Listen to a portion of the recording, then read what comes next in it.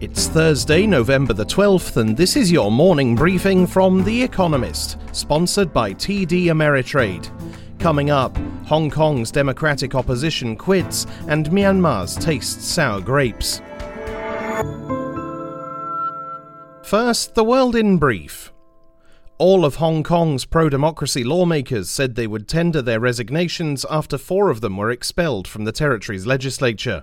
The 4 were disqualified after a resolution was passed in Beijing to allow Hong Kong's pro-China government to unilaterally remove legislators whom it deems disloyal to the territory or the mainland. All 4 were considered moderates, none supported independence. The legislature was one of the few forums left in Hong Kong in which opposition voices could be heard. Myanmar's Union Solidarity and Development Party, an opposition party backed by the army, rejected the results of last week's election and called upon the Electoral Commission to hold another vote. Though complete results have not yet been released, early tallies indicate that the ruling National League for Democracy, led by Aung San Suu Kyi, would be returned to power. The European Union agreed to buy 300 million doses of a COVID-19 vaccine developed by Pfizer and BioNTech, 2 pharmaceutical companies. The firms announced on Monday that their vaccine was 90% effective in preventing symptomatic cases. They expect to be able to begin distribution by the end of the year, pending regulatory approval. 2 days after Pfizer announced encouraging results for its COVID-19 vaccine, Moderna, a rival drug maker, said it was on track to report early data from a late-stage trial of its rival vaccine later this month. Moderna began Phase 3 trials, the final stage before it can be approved for use, at the start of July. The number of patients in American hospitals with COVID-19 hit a new record of almost 62,000, surpassing the high watermark set in April. More than 139,000 new infections were counted yesterday, another record. The disease is more widespread during this surge, especially in remote areas. Some hospitals are reporting that they have too few staff to cope.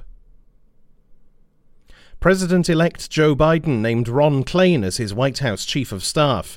Mr. Klain performed a similar role for Mr. Biden when he was vice president. Mr. Klain was appointed Ebola Tsar in 2014 when that disease briefly threatened America. Mr. Klain's part in the contested presidential election of 2000 was played by Kevin Spacey in Recount, a Hollywood film. And Alibaba said it made sales of $70.6 billion by the evening of the first day of its Singles' Day shopping event, which this year will last 4 days.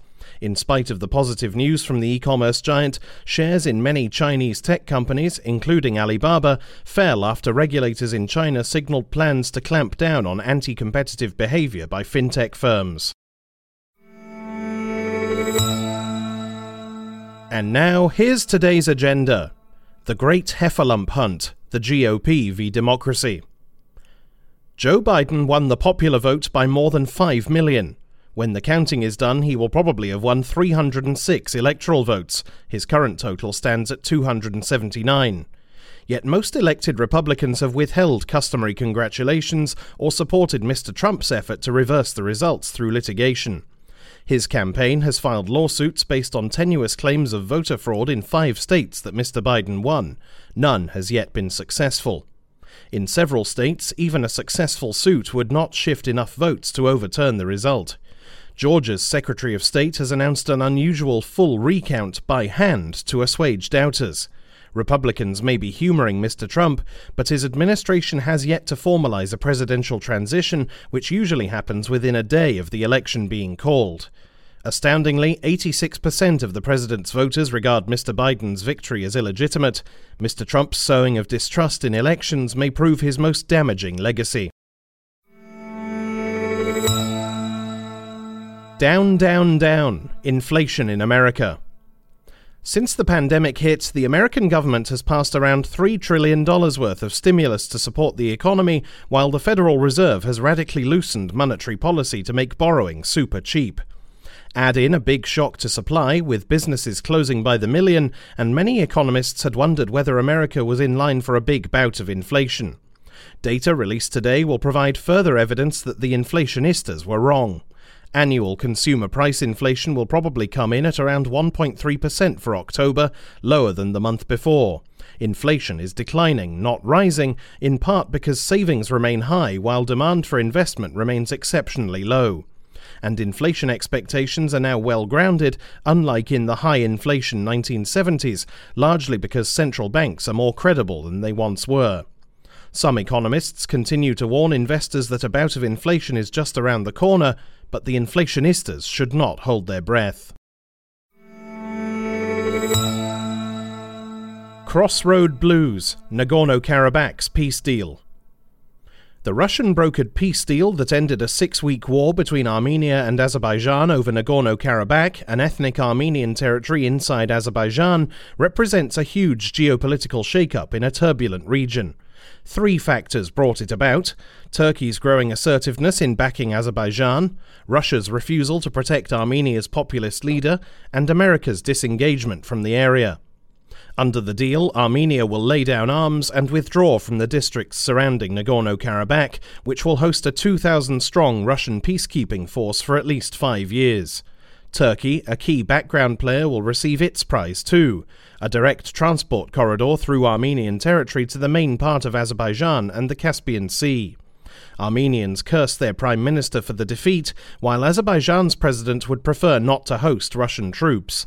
But one upshot should please all: a planned road from Azerbaijan proper to Nakhchivan, an Azeri exclave bordering Turkey, could enrich everybody.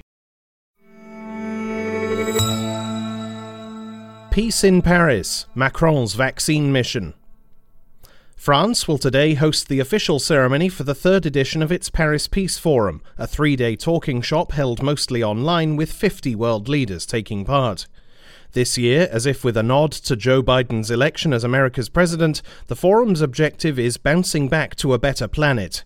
President Emmanuel Macron hopes to encourage cooperation over COVID-19, including how to secure wide access to vaccines. Debates between public leaders, NGOs and private sector delegates will also touch on green recovery, sustainable finance, gender equality, cyber disinformation and multilateralism, among other topics. Africa will feature heavily in discussions, particularly how its country's health systems can best deal with the pandemic. Despite the presence of 5,100 French soldiers in the Sahel as part of a continuing counter-terrorism operation, the continent's security troubles will not be on the agenda. The focus in Paris for these 3 days at least is peace, not war. Disney Plus, Disney Minus, results time. COVID-19 has flattened some entertainment businesses and turbocharged others. Disney, which will publish earnings today, is an example of both. Its resorts division, which last year accounted for the largest chunk of its revenue, has been hit by theme park closures and docked cruise ships. Its movie business has been put on hold by cinema closures, and its cable channels have been hurt as ESPN, its sports brand, has had fewer games to show. The bright spot is video streaming. Hulu, majority owned by Disney, and Disney Plus have made the most of a captive audience. Analysts forecast that by the year's end, 1/3 of American households that stream video will subscribe to Disney Plus. The service has an additional purpose: harvesting data on customers to whom Disney can flog plastic lightsabers, Queen Elsa dresses, and holidays with Mickey Mouse when the pandemic has subsided. With a vaccine on the horizon, that fairy tale ending is coming into sight. Finally, here's the quote of the day from Auguste Rodin, who was born on this day in 1840. "Nothing is a waste of time if you use the experience wisely."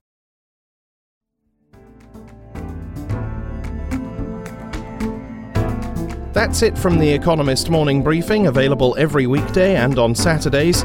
You can hear interviews and analysis from our journalists, including our current affairs podcast, The Intelligence, by searching for The Economist on your podcast app or asking your smart speaker to play the latest Economist radio podcast.